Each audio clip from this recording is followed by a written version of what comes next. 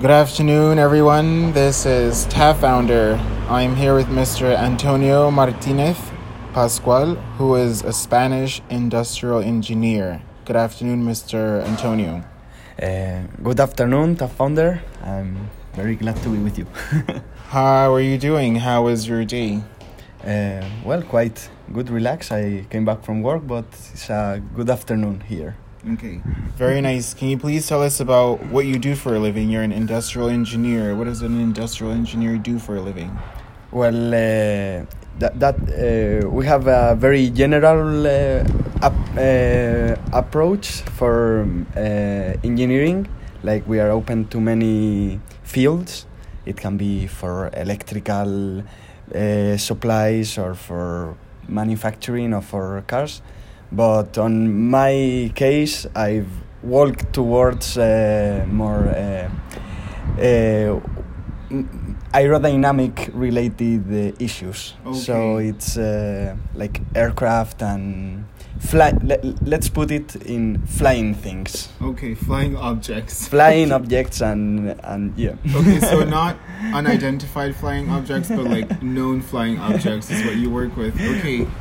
Very interesting. So what does someone have to study? What courses go into industrial engineering in Spain? Well, as I told you, we have a general, a broad education in many fields, but after you can choose what you want to do. Okay. And that's where I chose my flight-oriented courses and aerodynamic. And yeah. Okay. All right, so to become an engineer, you need to have, is it physics and math and what else? I'm not very sure, just for the public to kind of have an idea. Yeah, the base is physics and maths. You need to understand that to after be able to construct something in the real world. Okay. Of course, the what you study at the end is not the same as what you do in the real life, but you need to understand the base to be able to use the resources we have. Okay, that's very true. Okay, so can you tell us about yourself, just as a person, and what you aspire to do, just on a maybe personal level or just on a human level? Like, what are the things that you would like to do in the world, for example? Well, I think, a main thing that I'm worried about is, of course, leaving the world a bit better than what we found it, because it's very, at least obvious to me that the evolution we are taking as a society is not going to get to a good end if we don't change many things. We don't pay attention to many things. That's very true. We're outside, everyone, because, as you know, I like to keep my meetings and my interviews very natural. I'm not trying to show some kind of perfection, but we happen to be outside, so it might be a bit noisy, as in the other podcast, but what matters is the message that Mr. Antonio is going to pass on to the world today. Okay, so let's start with health, because I would just want to look at these three basic topics: health, education, and climate change, in your opinion, and you just kind of let me know in your simple opinion what that means to you. So what is health to you, and does it matter, or does it not matter? Well, I guess health is we could say it has two sides. One is the personal care you can take for yourself, and the other the resources that are available and the health system that you have access to. So if one of the two are you don't take care of them well, the people are going to be unhealthy, and that affects many other things in their lives, like their education and whatever, and many other things. True. So have you seen health from other parts of the world? Maybe have you lived somewhere else, or have you been to a hospital in a foreign country? If you can just kind of explain to us how you see the differences in the health institutions between Spain and maybe anywhere else that you've been to. Well, I've only lived in two other countries, which were in this case Czech Republic and Peru. Okay. And yeah, I see many differences. It's true that here I'm glad that we have quite a good public health system. So if really basic anything happens to you, you can get a solution for it. Perhaps you have to wait for a while, but that treatment that you need will come to you. But I don't think it's the case in many other countries. In Czech Republic, as it's let's say more European, it's easier to get access to it, because as I'm a European too, I can have access to their sanitary system. But in Peru, I saw that the things were not the same, and like many people didn't have access to it, and especially living in rural areas where they have unpaved roads or whatever, and there's no hospitals or health centers nearby. If something happens to you, really, you have nothing to do. If you need something in less than 12 hours, you know that you're not going to get the solution. The treatment that you need. So you probably think the way that I do, that health and health systems and a healthcare system should be a basic human right. So you're telling me that you were in Peru, and I can see, looking at you while you were seeing it, I saw maybe a bit of sadness or a bit of, that's a pity that they don't have the same right that I was born with. But you happen to be born in Spain, someone else is born somewhere in the West, and they have that as an access. But then someone else just doesn't, because that's the situation we're in. So how do you think education and health is important? Because most people can't afford to go to hospitals. So maybe let's talk about your experience in Peru, because Czech Republic and Spain would be considered in the same kind of system when it comes to a developed country or not. But in Peru, how do you think, so what were the problems that you saw in health and education, not only in the sense of hospitals, but I believe that education is a tool that needs to be used to teach people how to take care of themselves, right? If you're not necessarily going to school to learn it, but just social and basic education. So based on your experiences in Peru, living there for the time that you did, what are the things that you saw? And was it more the lack of education in health, or just the lack of a good health system that affected you? Well, I guess that's a good way to explain it, because I think there they actually have a better health education, probably because they maintain a lot of their ancient knowledge on caring themselves. So like they are much more prone to having healthy eating habits, and not eating junk food that is widely spread on the most developed countries. True. But on the other hand, what I was saying, like they don't have access if actually when something happens. I guess that in the more in the big cities they do, but the rural areas is where the problem arises. But yeah, they contrast, they deal with it having a better health education, where they can use the more natural solutions, and even perhaps with the plants they have nearby for minor treatments. Instead of taking a pill, they can get another type of treatment, more natural. So if you had to compare the educational system of how people just take care of themselves. So let's forget about you can go to school in the EU for free and maybe they have to pay, because that's not what I mean by education. When I say education, I mean knowing the right thing to do at the right time, in the sense of this is just a human right of knowledge, which means if someone is drowning, does every single person around us know what to do? Because someone's going to start looking for, let's say, a doctor, looking for someone who is supposed to be specialized in that field. But I feel like such matters should be taught to people, just in general. So what kind of things do you think should become general and global education and general and global health, for everyone? Well, I guess some basic health emergency action, like the action you need to take in the case of an emergency. Even if it's just for yourself, you can be walking in a mountain or anywhere, and you can, I don't know, break your leg or whatever. You need to be able to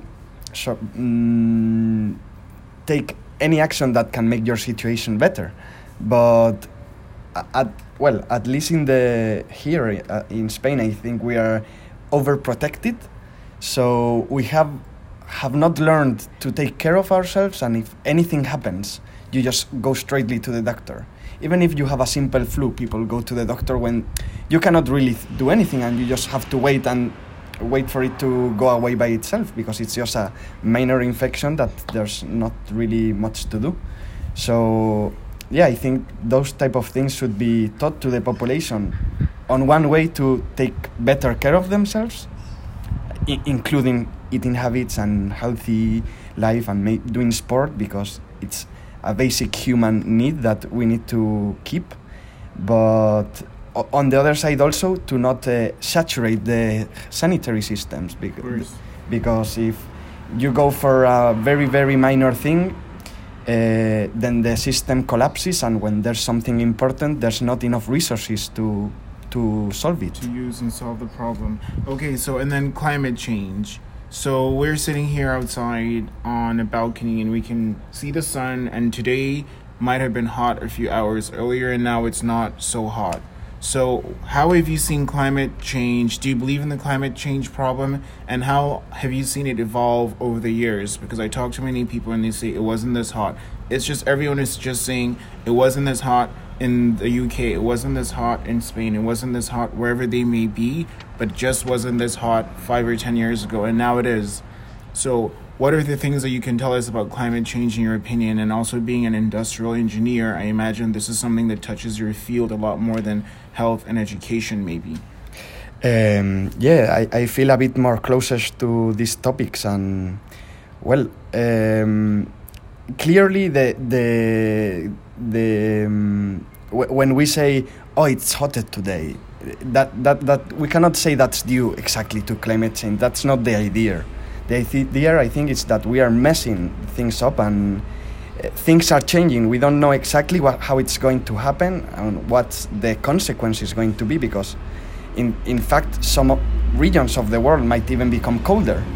But the key idea is that the climate is becoming more extreme, and we can see that especially because there's been an increase in droughts around the world. Like, of course, in desertic places there has always been, but perhaps the dry season lasted for 3 months and now it lasts for 5.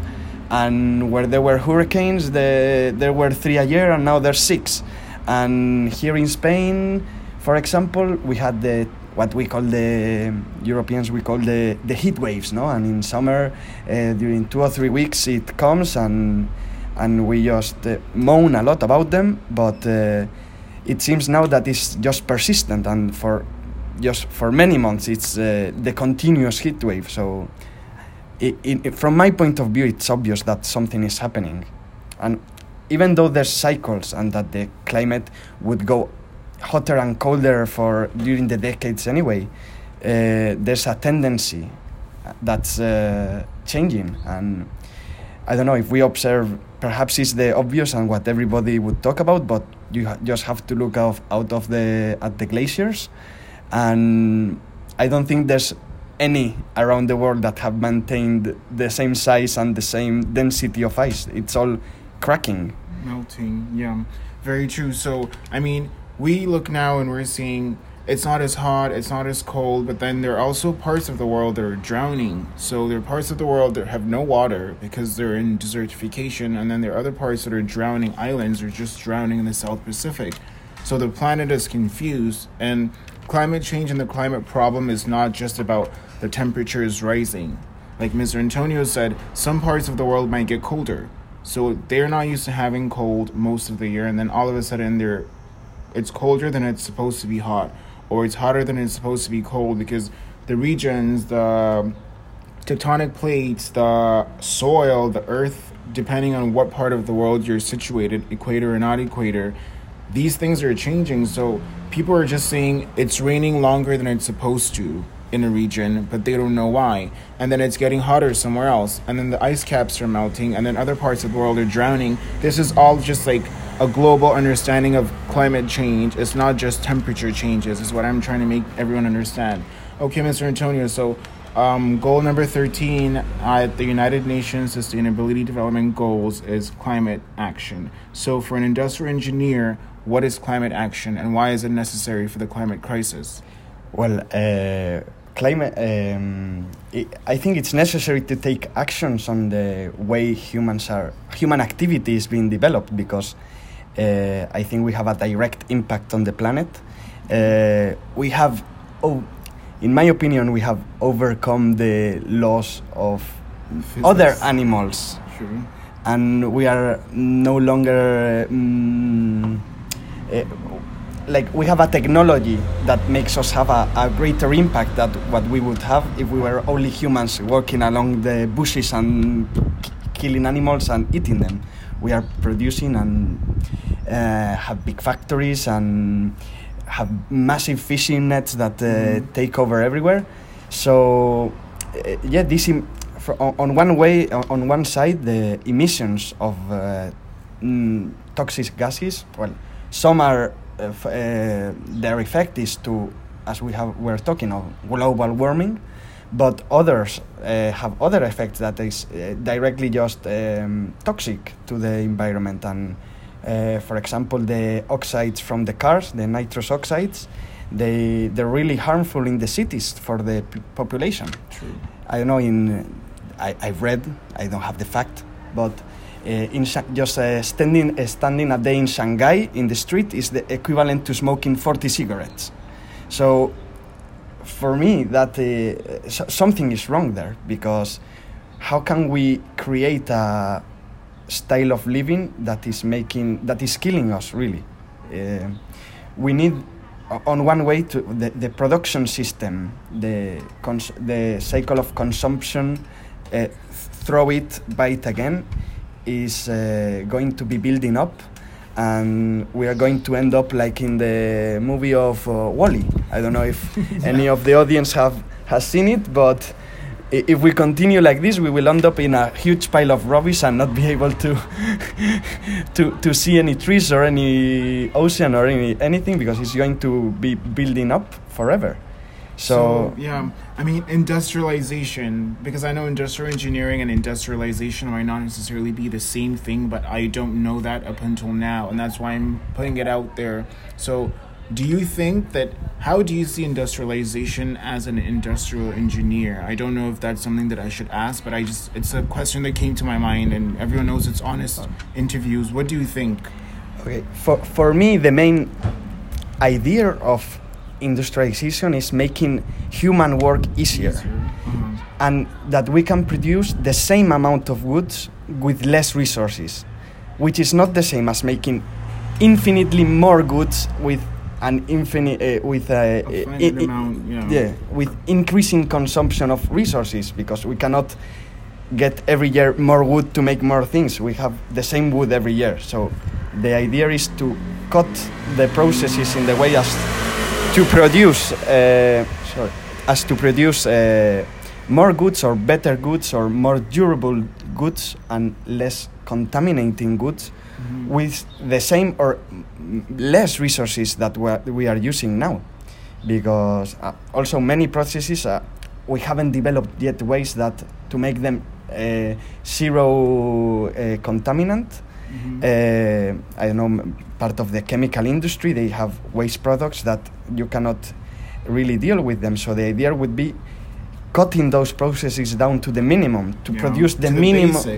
To the basic way that it started. So industrialization came, it made our lives easier. We could do more because there were more things like machines involved. But then obviously we didn't anticipate the planet population would increase the way that it has, which means that we have to keep on doubling, tripling industrialization processes that maybe they should take 20 years to start thinking about. But we had to start them 10 years earlier because there's just a lot more people to deal with and to take care of. So I think what I'm getting to now is that we have produced. What is produced is produced. The cars that are around, the houses that are built, they've already been produced. So I think upkeeping what we have and recycling is the word that I can't say recycle a building or recycle a car, but I mean idea of using what has already been produced to make something else or to just upkeep it. Because when I see new construction, I mean, in the sense of I see skyscrapers around the world being built all over again, new ones in new spaces, I'm thinking, if I look around this town or this city or this country, I can see infrastructure that needs to be reconstructed, that needs to be taken care of. But then I wonder, why aren't people thinking about fixing what we have now as opposed to building a huge new building that's going to be increasing the carbon print, increasing more emissions on the planet? So I don't know, what is your opinion about what I've just mentioned, in the sense of, like, do you see that the cycle of recycling that has to happen in every single industry, in every single field, actually, of profession in the world? I think totally, like, absolutely, it should be actually made obligatory in everywhere, because what I see it's happening now, it's there's no that the person who is making the good is not taking the responsibility afterwards to destroy it or take those resources back to a usable state. So let's take the example of a plastic bottle. It's the cheapest way to buy soda or a water. But why? It's because nobody is paying for the money that it costs to destroy that bottle of plastic.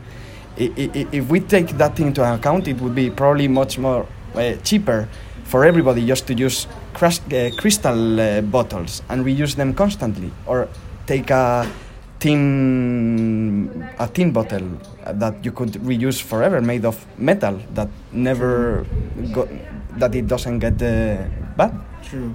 Like, I talked about with someone else in a meeting about I've seen metallic straws online, I've seen metallic tops. So you have your plastic straws that you bought 2 years ago and it's sitting somewhere in your house. And now you're hearing this and you're starting to think, I'm definitely not going to buy any more. But how do I reuse a straw that someone else used? How is that fair to give someone new a used straw? So I say, find maybe these metallic tops that you can put on the plastic straws, and that way you can wash these plastic straws, and then have the metallic tops there to replace them. So each time it's a different person with the wash top using it, or they're metallic straws that are available. Obviously, they're a little bit more expensive, I imagine, but then it's a long-term investment in the sense that it's metallic and you can wash it and it can last for a really long time. But if a plastic straw has been cut, it's plastic, it's done, its usage is just gone. But then you have plastic sitting around. So I think what I'm trying to say is, the more we try to produce more crystal, more metallic, more wooden objects as opposed to plastic objects that plastic is not biodegradable. It means that it can spend 200 years possibly on the planet in the soil, sitting there, but its compounds that were used to make it are never going to break down. And that's the problem, is that plastic is being dumped in places, it's being hidden in different junkyards in countries, and people don't know where this is going. And now it's being brought to our attention that there is a huge plastic problem, because it's killing our marine life. It's killing life on land, which means the soil that we have is not as productive as it used to be. And then the water, where we get all our natural resources in the sense of oxygen and water to drink and all of that, that is also being contaminated. So I don't know how industrialization has helped us up until this day in the sense of a possibility for a future. Because it made the future we have now very possible in a very short amount of time. But then the distant future that we have is very, very, very... It's something that we just don't know what the outcome is going to be, for example. So I'm going to go to life. Goal number 14 is life below water. So what is life below water to an industrial engineer, and why does life below water even matter to someone who is an engineer? Well, I think that is from my personal life, because I grew up in a town nearby the coast, and I've always went to the beach, and after the touristic season or after a day with a lot of tourists or even locals, you just go out and see the beach completely covered in plastic, and I go for a swim, and while I'm swimming my hand gets tangled up in a potato crisp bag, and I don't know, I can see it all around me.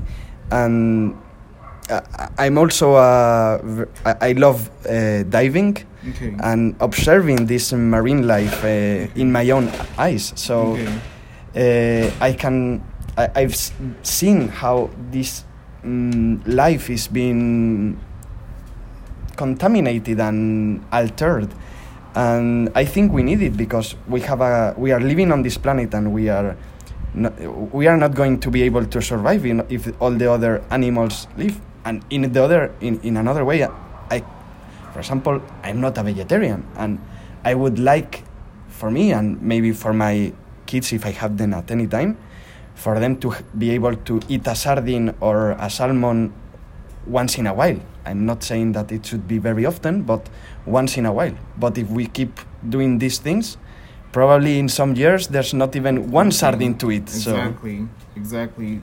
And I don't know, I think this goes back to the education that I meant, that many people who throw things on the floor, at the beach, plastic, they don't really know how bad this is. So they maybe don't care and they throw it, or they don't feel any guilt and they throw it and they think someone else is supposed to clean this. But how is a person who is supposed to clean the beach, how is that person going to see plastic that has ended up deep down in the sea?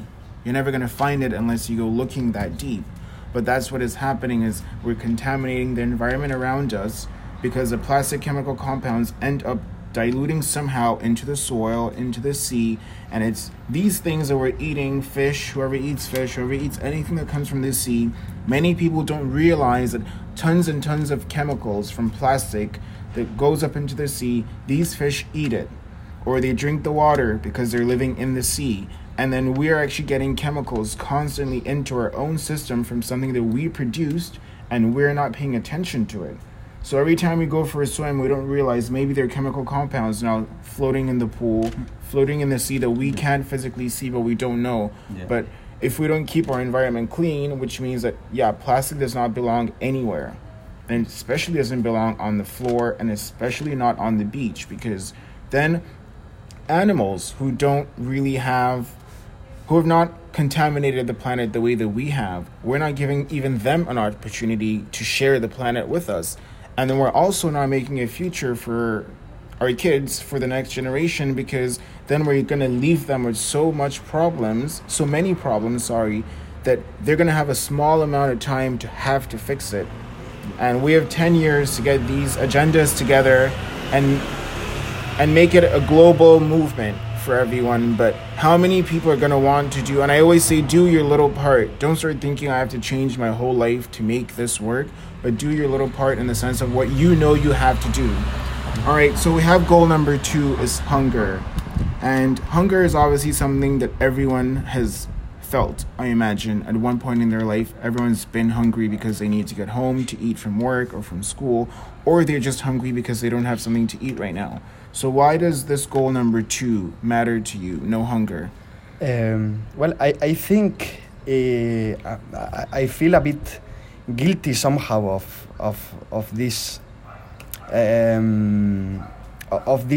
even existing on the world, because, well, my feeling in short is that food, instead of being, well, in my opinion, it's a universal right. Like everybody has to have a shelter, house, and water, basically, and health and education, of course. But just to survive as an animal, the basic things you need is water, food, and shelter. Exactly. So what I see is that food has been we are looking at food in a way that's never been looked at before.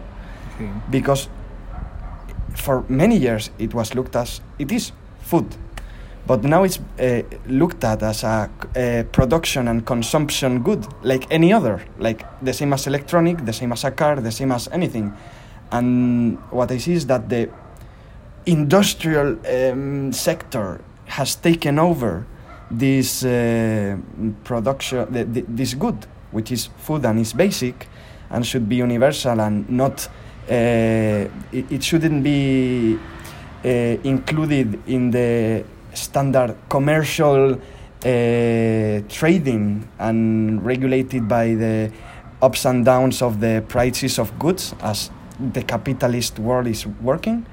And as we live in a global world, many all the companies and all the countries are involved in this food marketing and production and selling cycle. And what I see this happens is that on the more poor countries, if they have a good or a food, let's say what I saw, for example, from my point of view, is avocados in Peru. It's a food that's been there forever and was part of the basic diet of many of them. But since now it's become very popular in Europe, the prices of the avocado in Peru have raised tons. Like it's double, triple, or multiplied by 10 the price. So something that was accessible for many people and was the base of their food supply is now a luxurious good that is no longer available to many people. And that has no sense at all. We need to get the food that is most available in our areas and on a first place, and not try to make the most profit out of this thing which is necessary for millions of people. True. I mean, for example, I watched a documentary, and I can't remember the country right now, but it was somewhere in Asia where the government has decided to stop plastic production in the sense of even packaging anything in stores and grocery stores. So what they're using is banana leaves, and I think plantain leaves, and some other kind of leaf that is available to them. So they're still packaging their rice and packaging their whatever, but they're using something that is more biodegradable and it's better for the planet. So once you decide, I've opened up my bag of rice, it's wrapped in a palm tree, wrapped in a leaf or a banana leaf or something, as opposed to plastic, because we recycle the plastic from our house in the West, but where does that end up? I don't know how many people have asked themselves. I know from when it leaves my house and it goes in the container, I know it's going somewhere safe and good for the planet. I don't know how many people can answer that, because I don't have that question, and it just came to my mind right now, and I'm thinking, where does that end up in every country in the West? The developed countries is what I mean. How do we know where it ends up and what is being done? Because many people now are realizing, take your plastic bag from home to the store and not buy more plastic. Because what we're trying to do is show the system and show the governments and show whoever it is that is involved in that industry that this production is not necessary anymore.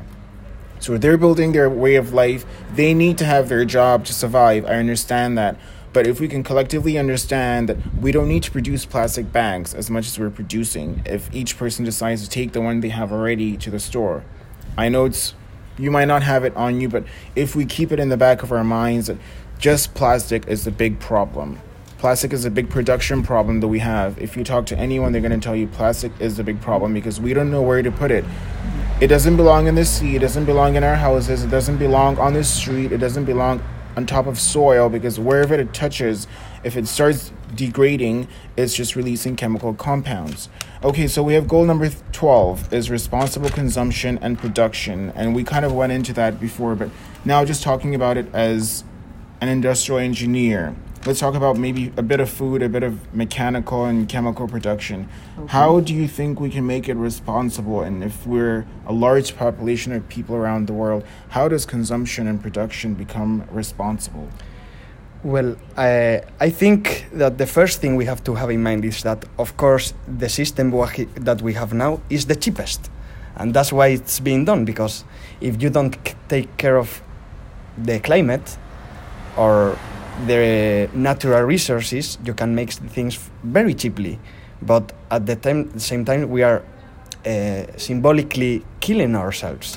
So if we want to, I'm totally in favor of this and of making a production system which is more efficient, more clean, with less resources, but at the same time we have to understand that this is going to make things more expensive initially, and of course people have the same amount of money. I mean, the general population will still earn the same amount of money. So really, if we want to make a change, we are going to have to change our own habits. We are not going to say, hey company, make the things better and I will pay to you the same and I want to buy the same. That's not possible. We need to reduce our own consumption and accept that some kind of products, of course not all, because a plastic bag can be made of cotton or whatever natural fibers, and it can also be done for very cheaply. But other processes are inevitably going to be more expensive because you need to take care of the waste products to not contaminate, and that last step in the production system is the one that we are not taking care of now. We just dump it and don't take care. True. The final step is the problem, actually. I've actually never thought of it in this way or heard of it in this way ever, and I'm never going to remember this from this meeting. Is the final step is where we have the problem. It's not even what we need. We know what we need. Every country that produces their goods, they know exactly what they need, and they know why they're producing it. It's for the population. But then the final step of when it's produced and it's being used, how do we make whatever that could be? If it could be a clothespin, if it could be a tire of a car, or if it could be a plastic bottle. Once it's been produced, how do we eventually make sure that at least half of the production put into it is going to be used to recycle that to make a new product, or it's so biodegradable that we can use 95% of it back in the soil or produce something else? That's the final question. Okay, so before we wrap up the meeting, Mr. Antonio Martinez Pascual, what if there's one positive message that you would like to pass on to the world after this very intense meeting, in the sense of we've talked about things that matter and things that trouble not just you and I based on where we live, but also the world. So what is this positive message that you would like to pass on to the world? Well, I think that the positive thing is that many people are seeing this, and that we are creating each day a bigger and greater force that is slowly uniting to make this change possible, because until a few years back there wasn't many people worried about this. So I'm very glad that the youth especially is getting more and more conscious every day, and that they are open to this change, and we need to unite this force and work together. And yeah.